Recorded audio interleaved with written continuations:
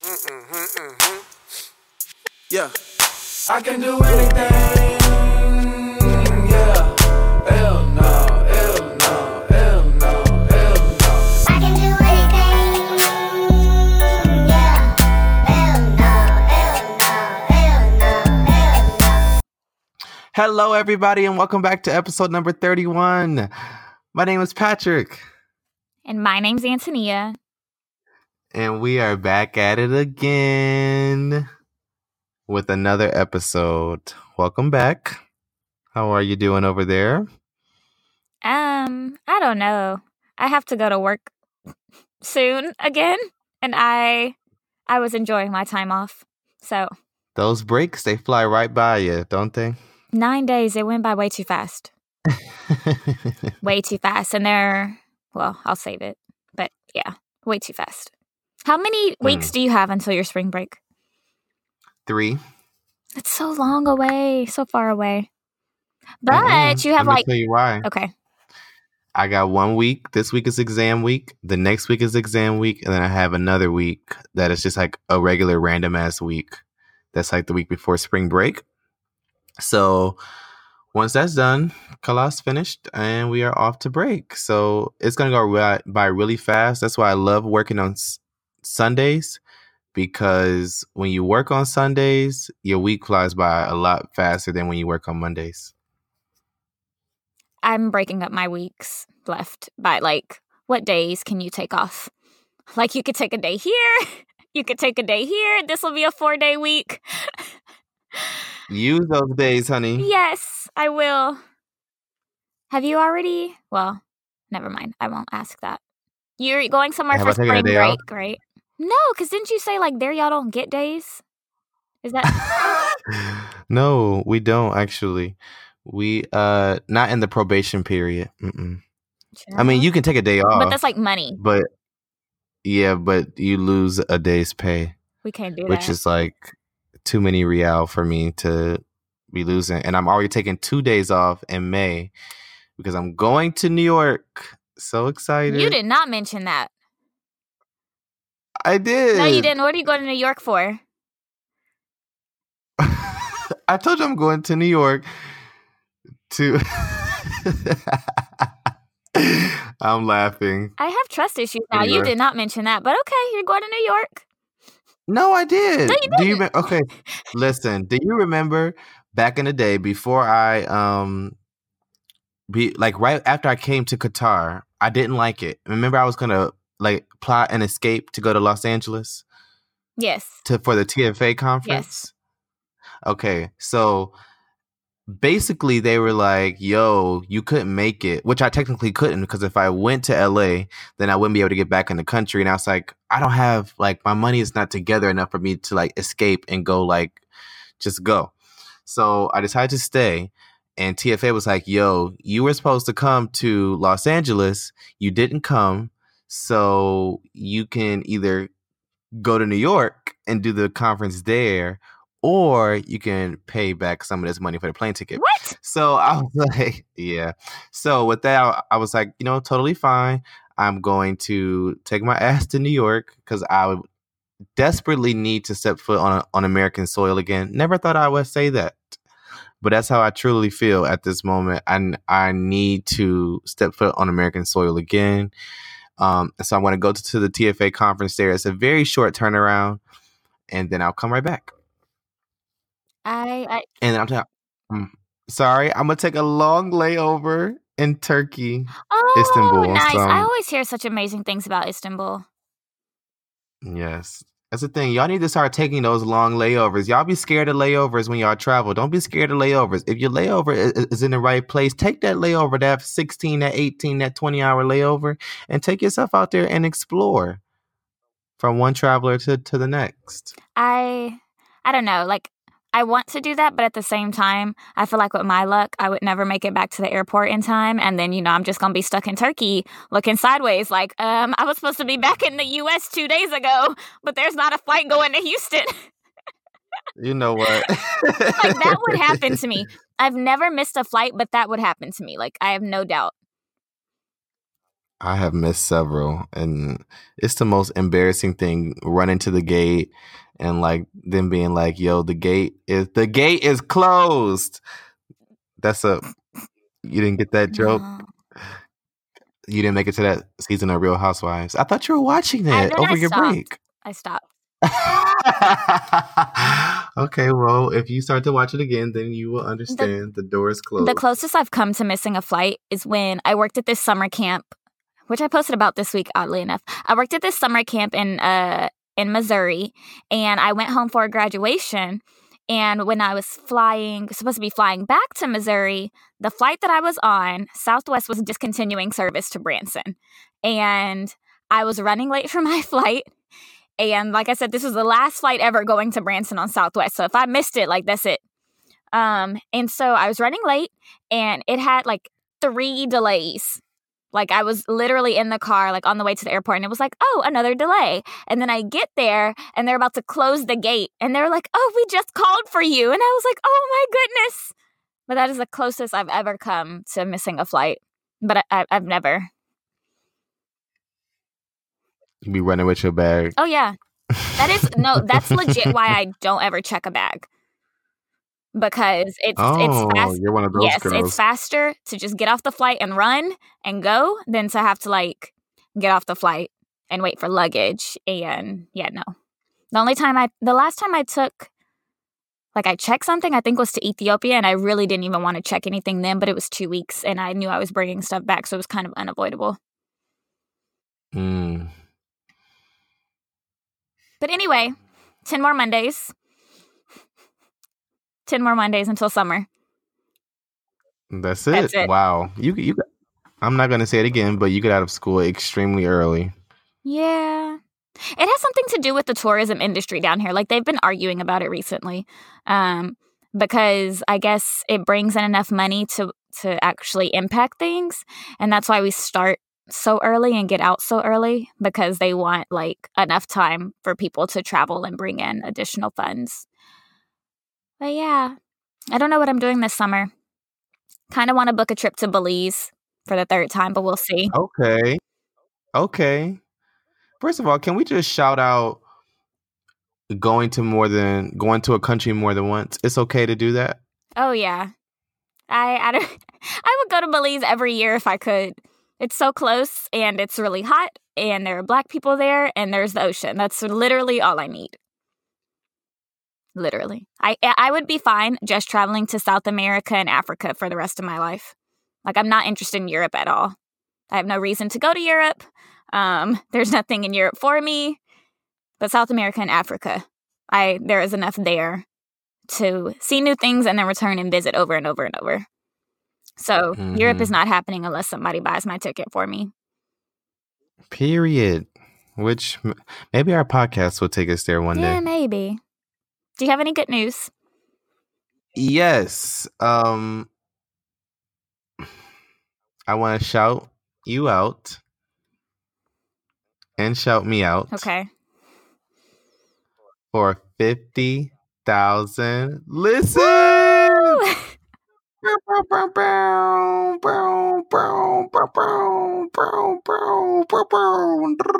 Are you done? Yeah, so that's like the most exciting news. That's very exciting. Of the month. We have come a long way, and I think it's time to read our receipts. We started this podcast on August something, early August, right? And here we are, still going strong, March 18th. It's a long time. That's a long ass time. 50,000 listens later, we have been listened to in over 20 countries. Does it offer a breakdown? That would be really cool. It probably doesn't, but that's really wild. 20 countries? It does actually offer a breakdown. Okay. Do you want to know the top 10? Yes. Okay. Number 1 is obviously good old USA. US. Coming in at number 2, we got Canada. What's up, Canada? Okay. What's good? Following up right behind Canada, we got Australia. What? That's wild. Australia. I don't count number 4 because I think it's me.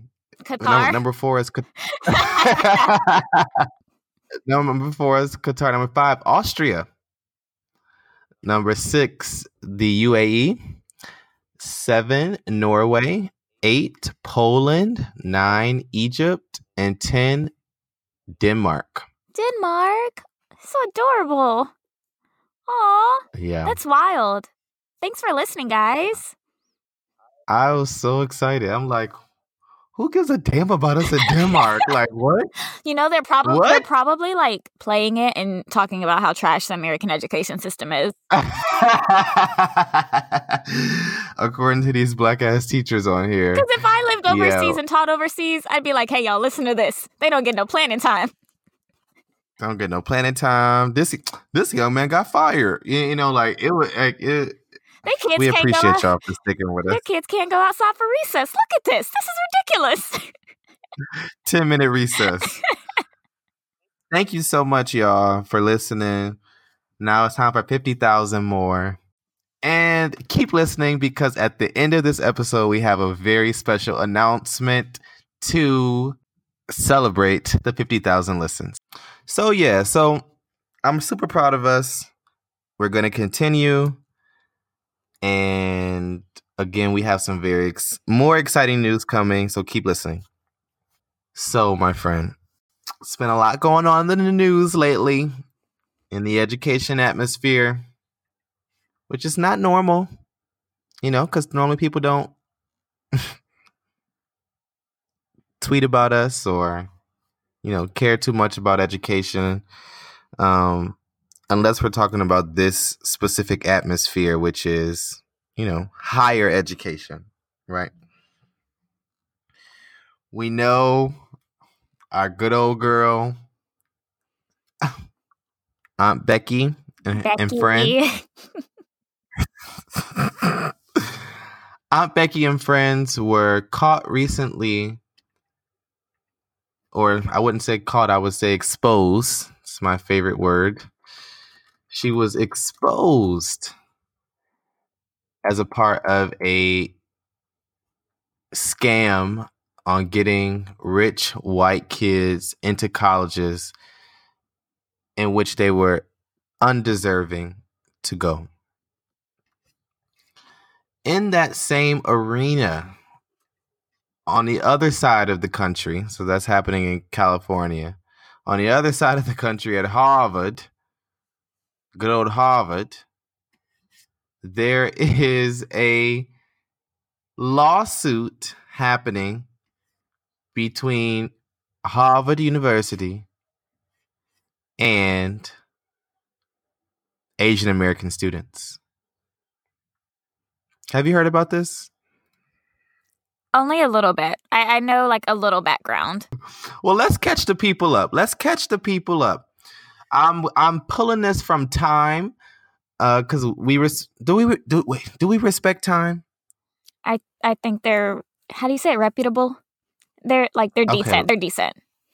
Okay, we're pulling this from Time. I want to shout out Katie Riley, because we're getting this information from her, and we're gonna link this in the description. But let's catch the people up.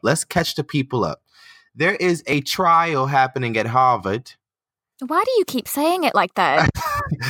That's not how you were taught to say it. No. That sounds like the master's telling you to come in the house. What? I'm sorry. It sounds like a slave owner.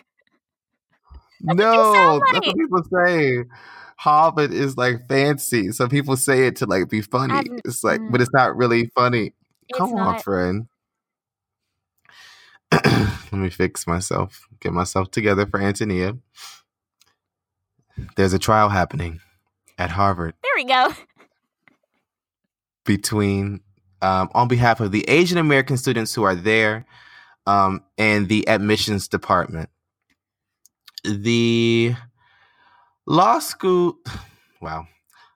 The lawsuit basically alleges that Harvard discriminates, and this is coming from Katie, that Harvard discriminates against Asian American applicants, holding them to a higher standard than students of other races and using an illegal racial quota system, which basically says that we only going to accept 6 Asian Americans this term. Okay. The rest of you got to try again next time. Okay. That's what the quota system is. But Harvard says, it was not me. I'm so. Continue. I just want to break it down. I want to break it down for the folks, okay? I want to break it down. So the case is crazy because it's bringing up this long debate, which I know you are aware of, which is the whole affirmative action debacle. Yes. What? You are selling out today. I'm you're giving a show. Okay. Continue.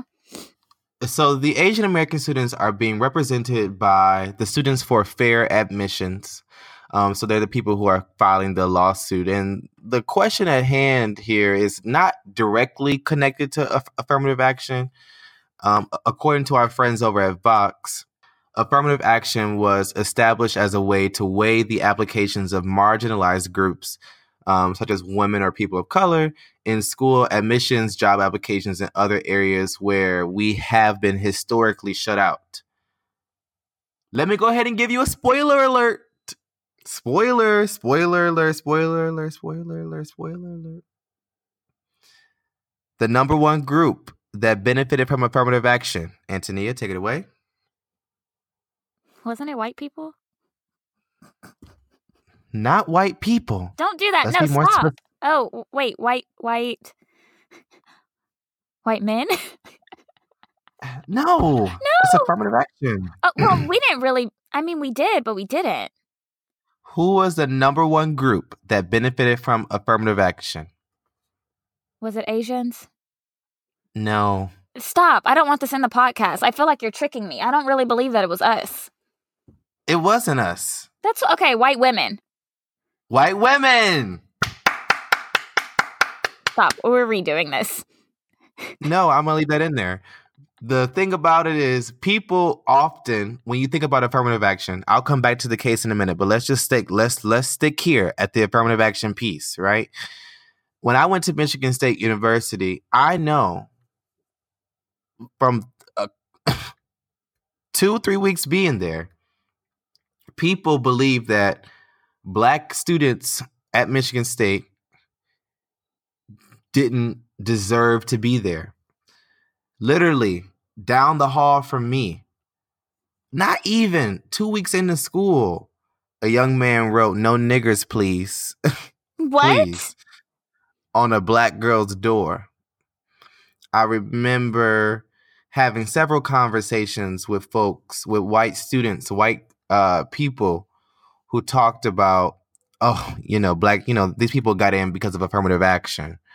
Right. And they talked about these programs at Michigan State that were created and designed to recruit and retain students of color, but were attacked on the same level because they were seen as affirmative action programs. This reminds me of food stamps. Uh-oh. And like how everyone thinks it's Black people that are on food stamps, but it's really white people. But continue. So it's like all the social programs that you think are, that white people think are put in place to like jeopardize their opportunities or to lower their chance of getting into XYZ or offering less money for XYZ. It's like, sorry guys, y'all are the ones benefiting from this. So here's where it gets crazy. You ready for the craziness? Okay. I might have to add an effect in here, like the Nicki Minaj Queen Radio effect after I say this. The plaintiffs of this case, which are the Asian Americans, the folks who are suing, have argued that the only way to ensure that Asian Americans stand an equal chance in the admissions process at Harvard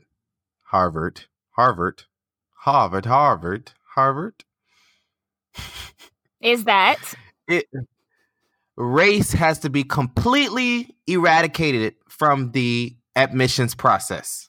Drop bomb here. it's funny that people seem to think that you have an equal chance against white people.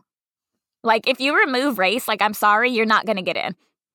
Like, they're not going to let you in. There's legacies that are trying to get in. There are people who've had, like those spaces were never meant to include us, right? And so if you take away the one way that you are, like, given an inkling of a chance, I'm sorry, you won't have any chance at all. And so you're not only hurting your opportunities now you're hurting every other person of color and anyone that would be coming behind you. Let me drop one statistic on the ground here. Currently, Asian Americans are 5% of the U.S. population. But they make up 23% of Harvard's most recent class of admitted students. I think they need to be quiet. I'm sorry. While Black folks make up 15% and Hispanic or Latino students make up 12%. But you're crying. But you're crying. Okay. I'm sorry. Like, I have no sympathy. Sympathy, empathy, whichever one it is. I have none of it for this case. At all. Why? If you, like, you're arguing that race needs to be removed. And, like, you already have a higher percentage than any other group of color, right? Why are you crying? You're never going to reach a majority number. Like, it's not going to happen. Harvard's not going to let that happen. So the reason why they're doing this is because they feel like they have the receipts to prove that Harvard is basically using their race against them in the admissions process, and that they are outperforming white students on, a variety of levels, but still are getting in at a lesser rate than them. It sounds like, what is it? Was it Abby from UT? Oh. Like, just take your denial letter and move along. Not in all cases, but in this case, this is how I feel about this. Just move along. I'm sure you applied to other universities. Why are we knocking so hard to be admitted to historically white institutions that don't want us there anyway? I think affirmative action is so important for us. Yep. Let me also say this before I even go there. Affirmative action is very controversial, because we know why it's important, but a lot of people don't. You know what I'm saying? A lot of people just don't quite understand it, and they keep going on this, like, reverse discrimination Doesn't rant. Reverse racism. Yeah, I've been told that. Really? I'll tell that story at the end of the school year. Okay. But only, it's conditional, but there is a story. I think we get what you're saying, sis. You don't got to say no more. Say no more.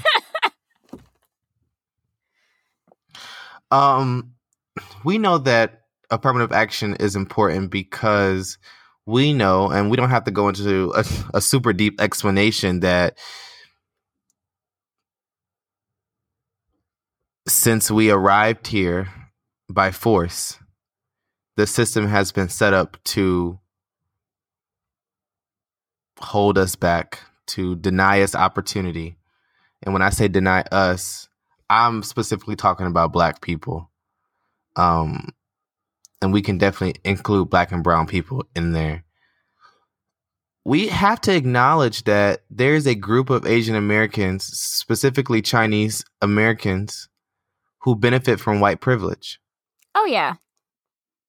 I don't want to say we don't talk about it enough, but it's like there's this model minority myth, but when you look at who's the students getting into these colleges and into these programs, it's like you've had the proximity to wealth and resources in order to get in those spaces. And I think a lot of people don't talk about that.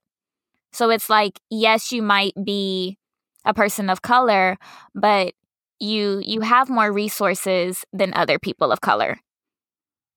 Which is why intersectionality is really important. Yeah. Arguing that race is not, arguing that race should be a non-factor puts everybody at risk for not getting in to the schools that they have paid money and worked so hard and set goals to get into. Harvard has said that while they considered race when creating their class, it is not it's a factor of a factor of a factor. But it's not going to like deter you from getting in. They're not using your race against you. It's what Harvard has said.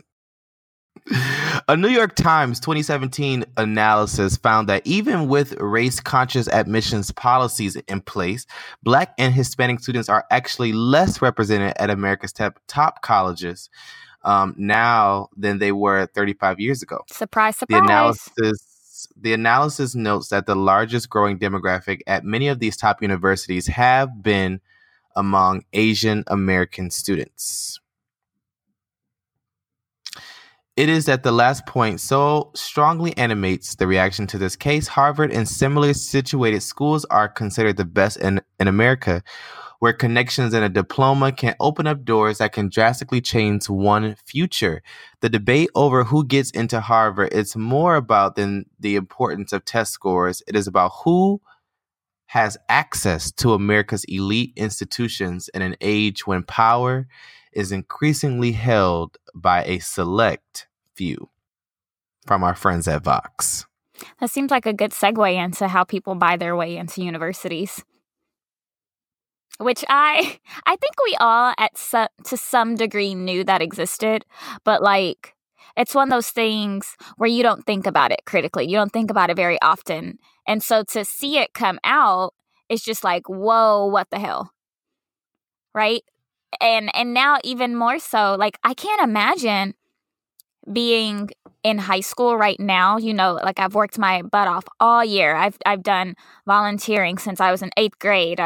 I've secured X amount of scholarships in order to secure a position in a school that I feel would like bring me to the next class level, right? And then you find out that people are just sauntering into these classes and they've paid for it. And so like Black students are consistently like told through actions and through words that we don't belong, right? Like, why are you here? How'd you get in? But now it makes you kind of want to look at people sideways like, did you pay your way in? Why are you here? And I think it kind of impacts that imposter syndrome, right? Like the imposter syndrome being the idea that you're not good enough to be wherever you are or in whatever position you are because of maybe what you've been told or maybe what you've seen. And like, I think a lot of us know that some of these people are not as smart as they need to be to get into these positions. And now it's like, this is the proof that we needed? I don't know. I definitely have some people I am kind of looking at sideways now, though. Like, how did you get that degree? Who bought that degree for you? Oh. And even then... Somebody got right in the checkout line. Right. And even then, since all this is, like, exploded in the news, I've been hearing from, like, friends, like, third-degree friends, like, friend of a friend of a friend who write essays and who do papers and who write speeches for people. And it's just like, your parents have orchestrated every single step for you to get where you are. And you've not done anything of your own merit to get there. You've like been riding on your parents, on their pocketbooks, on their connections, on their thoughts and ideas. Like, you've not accomplished any of this on your own. And there are Black and brown people next to you, like questioning if they are good enough. but you just sauntered in. I just, it makes me have even less respect for people from certain universities with certain degrees of certain backgrounds. So yeah, I will probably be side-eyeing lots more people now. The Trump administration's involvement has made it clear that it sees discrimination against Asian Americans as something that should be solved by eliminating any consideration of race at all. With a solid conservative majority now in place following Brett Kavanaugh's confirmation to the Supreme Court, there is concern that if this case makes it to the court, it would lead to ending affirmative action entirely. I don't have any words. I don't. I'm just thankful I have my degree now, because I'm not sure. Oh, Like, what would that look like Yeah. for people trying to go now? I have so many thoughts. I don't have like long drawn out thoughts. I just have like short ones. The first is that as much as like there are individual problems that happen within races or between races, if we don't come together and have multicultural conversations, multiracial conversations, shit like this happens when we don't talk to one another and think about how this particular action could affect an entire group of people. So that's my first thought. My second is that eliminating race will obviously hurt Black people, because K through 12 is racist. The system of K through 12 education is completely racist. I mean, we just heard that white schools get on average $25 billion more than Black schools. K through 12. We knew this, though, because property taxes. $25 billion more. So when you're talking about buying a degree, when you're talking about who is going to look more reputable, who's going to look more like Harvard material, we have to consider where they are coming from and the racist structure that then allows this cycle to continue. And so what affirmative action is supposed to do, not sure if it's completely done it, because I don't think it's really been fleshed out. I don't think our country has taken a strong stance on affirmative action. I mean, it just brings me back to this like whole thing that our parents told us, when we were younger, which is this whole, you got to be twice as good to be half as... Get half as far? Wasn't it half as far? Twice as good to get half as far? To get half as far, right? And affirmative action is supposed to help that. It's supposed to be a systematic change to create equality, to take a stab at equality, right? This lawsuit could have some real damage and really set us back. Not to say that their discrimination or their claim for discrimination is or should be ignored, but I think it should be fleshed out a bit more to be more inclusive, so that we're helping everybody, and not just one specific group, especially one specific group that has a lot more privilege. But we don't want to talk about that. Okay, yeah, we'll leave that right there. Any final thoughts? I don't know. I think it brings up a lot of thoughts about like what imposter syndrome is and why we feel that way. Also, it makes me very angry at the current status of the fact that people have this much wealth and this much money and can do this type of thing with their money. I'm also very frustrated now again about how schools are funded. I don't have any happy emotions, more so anger and like questions. And now it's making me think about how I need to read more about how Texas is trying to change how they fund schools based on like standardized testing.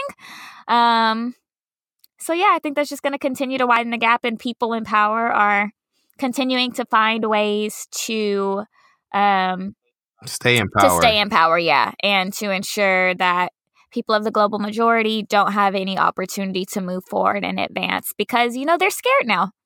They're scared. They're about to be outnumbered. So anything they can do to maintain that little sliver of power is what's happening. And it's very scary to watch everything be turned back. Things that, you and I took for granted because affirmative action had been passed and I think before we were born or when we were very young. And so to kind of watch things, the dial turn back on lots of things that we have just assumed to be right and true is horrifying. Teachers, parents, educators, all those folks who are listening, when we know better, we can do better, right? And so continue teaching your ass off to those kids, not just academically, but socially. The reality of the situation is that our kids still have to compete. It's not an even playing field, and I hate saying that. I hate talking like this, but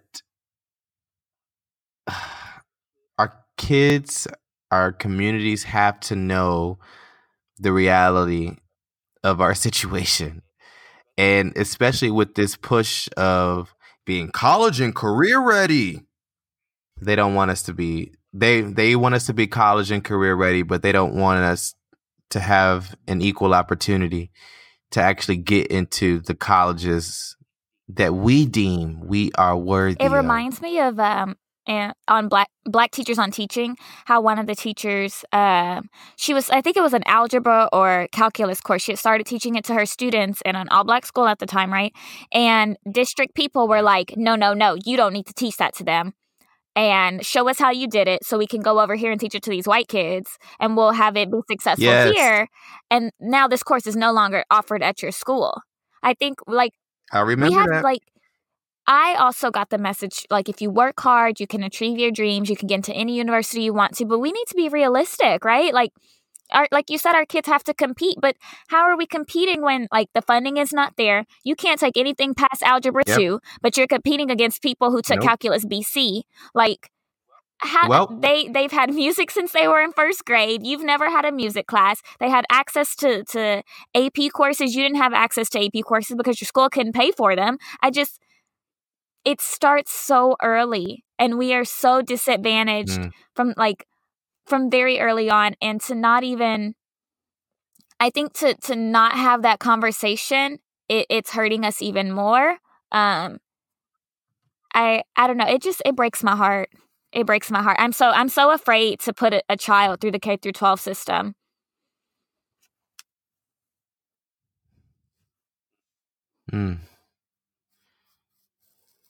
I think that's a nice. I think we should end here. No, we can't end on, I'm scared to put a child through the K through 12 system. I mean, I am, because I refuse to buy into a neighborhood where, my kids are not reflected and I have to watch Susie down the street because she might call the police on my son riding his bicycle outside. I refuse to move into a neighborhood like that because of what the schools offer. I just cannot do that. But then how do I grapple with the idea of wanting to live in a predominantly Black community and knowing what those schools are going to offer my child? But also, I want to homeschool, but I can't afford to homeschool because I'm Black in America. Where is this additional funding coming from? What am I giving up by not taking a salaried position to support my family? And these are not easy answers, right? I don't have children right now, but these are things that I'm thinking about already because they're real concerns. Because if you buy into a community, if you buy or rent in a community, you need to be supporting the school in that community. Because if you're not, you are taking money away from the children in that school. Your money, at least in Texas, your money for your child follows your child to whatever school they're going to. So if I move into a predominantly Black community and I decide that this school is not good enough for my children, I am taking away additional funding from the children who, that is their school, who don't have access to something else or a better opportunity or a better, quote unquote, better school, right? I don't know. These are hard. There are no easy answers. No, because in a sense, we're not changing something interpersonally, like in order to make a real impact on this, these are going to take some real structural changes, some real policy changes with our current system. And starting, I think we need to find a new way to fund schools, right? It should not be related to property taxes. And then you need to get rid of PTOs being able to fund extra stuff. Like that in itself is I am not a fan of PTOs. PTOs are parent-teacher organizations or parent-teacher associations, whatever. But in the suburbs and in wealthy areas in cities, those schools raise $100,000 plus to support what the district is not giving you money to do.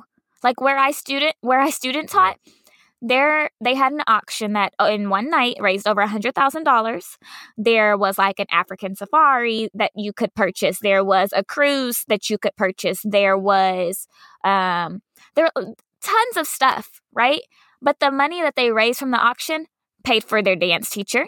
It paid for the computer teacher, and it paid for small things that came up throughout the school year. Every teacher got like $500 from the PTO that they could buy things for their class that they needed, and PTO would reimburse them. But you can't have a PTO like that in an area where that money is just non-existent.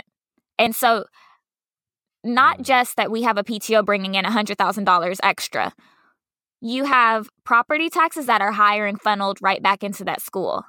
So, like, there was a small gap, right? But now you've widened that gap by this additional money that you can bring in from outside.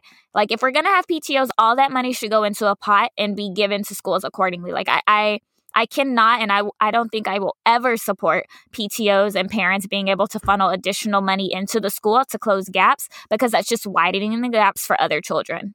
And I've seen it. And again, and this is not about equality anymore. This is more so about equity. So if we're raising big time funds, then those funds need to go to the schools where where the money is non-existent. If we're talking about evening and leveling the playing field so that everybody can have their fair shot, that was Obama's like major thing, giving everybody their fair shot. That means creating some policies, some laws, some reparations that attack these systems and policies that have been in place since people were forced to come to this country. People cry all day about a zip code shouldn't determine a child's opportunities, blah, blah, blah, blah, blah. No, it shouldn't, but it very well does. One day.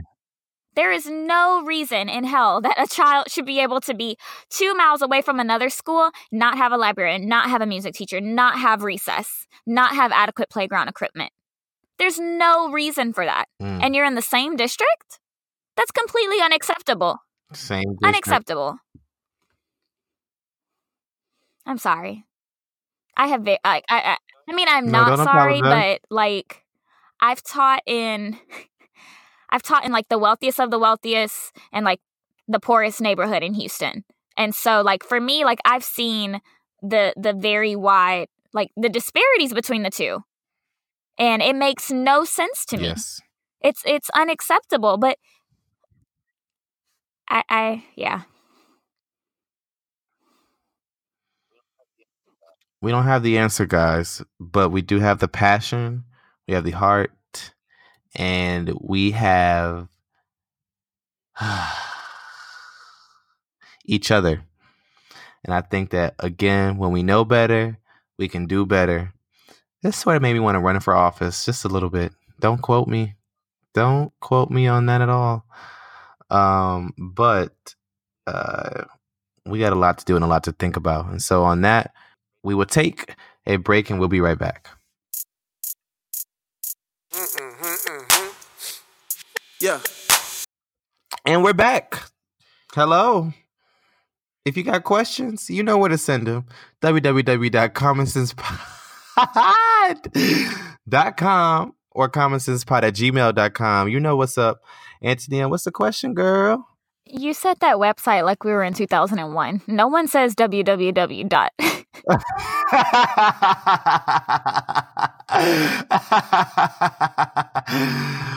Well, I'm bringing it back. It was Hello. Like they used to have the commercials and it would be like, ask your parents for permission before logging on. That's www. They'll pay like WWW. Okay, I'm sorry. Go ahead. We have one question this week, and this is from a Montessorian that I both admire and have learned lots from. And she brings up a really valid point. It's something we've not really mentioned on the podcast. So I'm curious to see what you know or what you think. She says, Sorry, go ahead. Have you discussed Indigenous education and the movement that is happening? So my answer, the short answer is no. I don't think we've talked about it really on the podcast, but I think this is a good time to plug something that I learned from her at the Montessori for Social Justice Conference. There is an Indigenous Montessori in New Mexico, I believe. So it is New Mexico.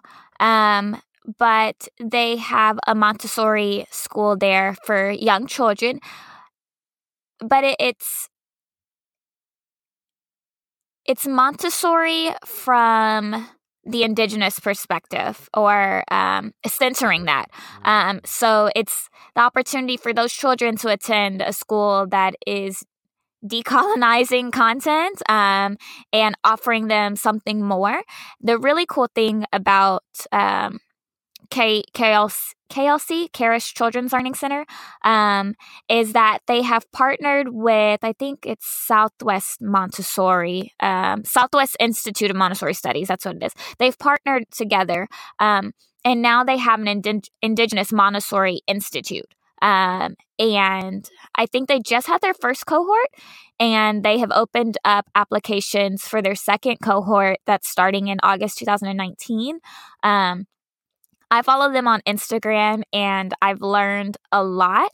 So what they're doing is really important, because I remember reading, and I don't even remember like where I read it, but I remember reading an article that kind of talked about how by the third generation of a family being in the U.S., if they're not taking intentional steps to, pass along their language and to pass along traditions and anything related to their culture, that it's less likely that that child in that third generation will identify as a member of whatever group that they have like descended from, or like that their family is a part of. So the fact that they're teaching these children their native language so early on, and promoting additive bilingualism and not subtractive is doing amazing things, because then those children can in turn teach their children, and that can stay alive and it won't die out like so many languages have done for so many people over time. So if you have never heard of them, it's Karish Children's Learning Center. Again, you can donate some money towards them because the work that they're doing is amazing. It's Montessori with Montessori, but centered on Indigenous practices, and I'm just astounded with the fact that they're doing that. It also reminds me of Seneca Village Montessori, which I believe is in Brooklyn, but that is a Montessori that is centered on like it's Africana-centered practices there. So it's great that we are coming out and we are finding and building and maintaining schools that center our understanding of what education should look like and what interactions with children should look like, and moving away from these Eurocentric practices that we know harm our children. So both of those are amazing institutions that we can support. I do have a lot more to learn about Indigenous education in the U.S. Cosign. And, the Instagram is amazing in the fact that if you utilize it the right way, you can learn a lot of information. So thank you for that question, because like it's shown me, or it kind of reminded me how much more there is to learn. So yeah. It reminds me very briefly about the fight for ethnic studies in Tucson, Arizona, back in the early 2010s. Do we say it like that? Earlier this decade. I don't know what I'm saying, but it reminds me of kind of that fight in just the importance of building pride in one's culture, and how that is very critical. That is culturally responsive teaching, right? And the cultures of indigenous people that should be taught as American history. I just think that we spend a lot of time, like when we think about indigenous people, we automatically think what, Antonia? Like in the past. We think Thanksgiving, right? Yeah. And then we leave it there in November. It's almost like Black, people study Black people during February, and then like we have our different cultures for different months, and then we just kind of move forward. But this is talking about something that's a lot bigger and a lot grander, and again, making a structural change, a systematic change for the sake of fighting against a system that doesn't want us to be our full self. That's crazy. If you have a question, please send it to commonsensepod@gmail.com or to our website at commonsensepod.com. Add that www. If you were feeling real fancy, https:// www.commonsensepod@gmail.com. Quote? I cannot with you. That was so extra. But yes, I have a quote that ties in nicely with this question we just had. So I am reading right now If Beale Street Could Talk, which was written by James Baldwin. And if you have not seen that movie, you need to go see that movie on any platform. I have not seen the movie. I'm very upset with you because it's the most beautiful movie I've ever seen. It's a very yellow movie. If you've seen anything by Barry Jenkins, you'll understand why I'm saying it's a yellow movie. Like Moonlight was a very blue movie. Are you talking about lighting? No, like in color. Like there was. Are you talking about light skin? Light skin? No. Yellow? No, like literally Moonlight had blue everywhere in the movie. And I'm not talking about mood, like the lighting, the colors, like, and then in If Beale Street Could Talk, like there was just yellow everywhere. If you've not seen it, if you go see it now, you'll understand what I mean. He's a genius. But anyway, If Beale Street Could Talk was written by James Baldwin, and there's some speculation that it was based on a true story. I don't know how. I read a few articles about it. I don't know. But anyway, our quote this week comes from James Baldwin. And he says, "These are all our children. We will profit by or pay for whatever they become." I think that last piece, the or pay for, like kind of. Yes. Yeah. Yes. Yes. Yes. Or pay. Or pay. I believe that children are the future, and let them lead the way. I'm worried about some of these kids, though, and some of these parents. Like, what am I going to be paying for because of what you did to your child in 10 years? My and God. The things that you taught your child about Black people and about other people of color. I'm afraid, but a lot of us are out there doing work to combat that and to fight against that and to teach children the language to talk about racism and white supremacy and to fight against imposter syndrome. So, like, I'm very confident in the children that, so many of us are working with, but I'm very afraid of some of the children that are with the 82% every day who don't talk about these things that are happening, these inequities that we face every day, and these systems that are meant to hold us back. So, like, while I am hopeful, I am also afraid because I know a lot of, and if you know what the 82% is, I'm afraid of what a lot of them are doing. So with that, it's going to take a lot of intentionality. It's going to take us reading. It's going to take us knowing. I want to shout out Shakis over in Brooklyn, who gave us the topic for this episode, who said, look, you got to talk about this, right?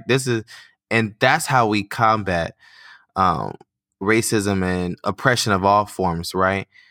When we know better, we do better. When we know better, we share more.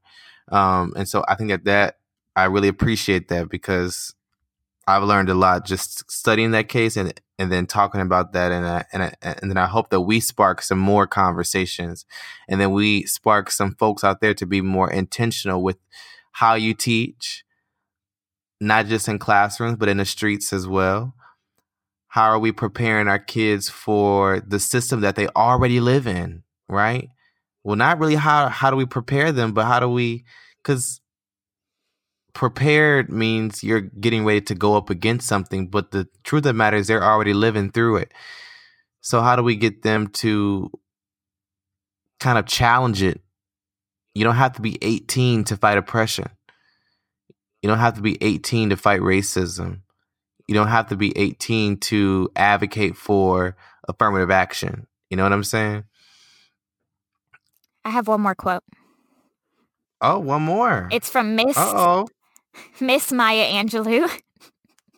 2 for 1 special. Miss, if you are not active on Twitter, you probably won't understand that emphasis on Miss. 'Cause I don't have license at the age of 22. 26. Oh, wow. So not just 22, say Maya. 26. I cannot. She says or said, do the best you can until you know better. And then when you know better, do better. Period. And on that note, thank you guys so much for listening. And now we have a special announcement. Because we have reached 50,000 historic listens, and I honestly don't think we would have ever hit that 50,000 listens, especially not in the first year. We're still halfway through the year. We hit 50,000 listens. What the hell? That's wild. We are excited to announce Dun, dun, dun, dun. our merch store. Woo woo woo woo woo woo woo woo woo woo woo woo woo woo woo woo. Yes. For our 50,000 listens, we are opening up a merch store with a very limited supply of Common Sense Pod merch. For all you listeners out there who have been rocking with us from the very beginning, we definitely want to celebrate this with you. And so definitely head on over to our website at https:// no, not backspace, / is it /? Damn. Just go to commonsensepod.com. commonsensepod.com to order your merch. We got t-shirts over there. and Mug. And a mug, a Common Sense mug for you coffee drinkers and tea drinkers over there as well. Thank you in advance. So get them while supplies last. And of course, we will see you next time. Bye, y'all. Say bye this time. It's 50,000 listens. No. Bye. Say it. Bye. Thank you so much for listening to the Common Sense Podcast. Subscribe at our website at www.commonsensepod.com and receive the episode a day early. You can also subscribe to the Common Sense Podcast on iTunes and SoundCloud. We love seeing your reviews and reading them, and it helps spread the message to other educators each time a review is posted. Yes, and we'll see you next time.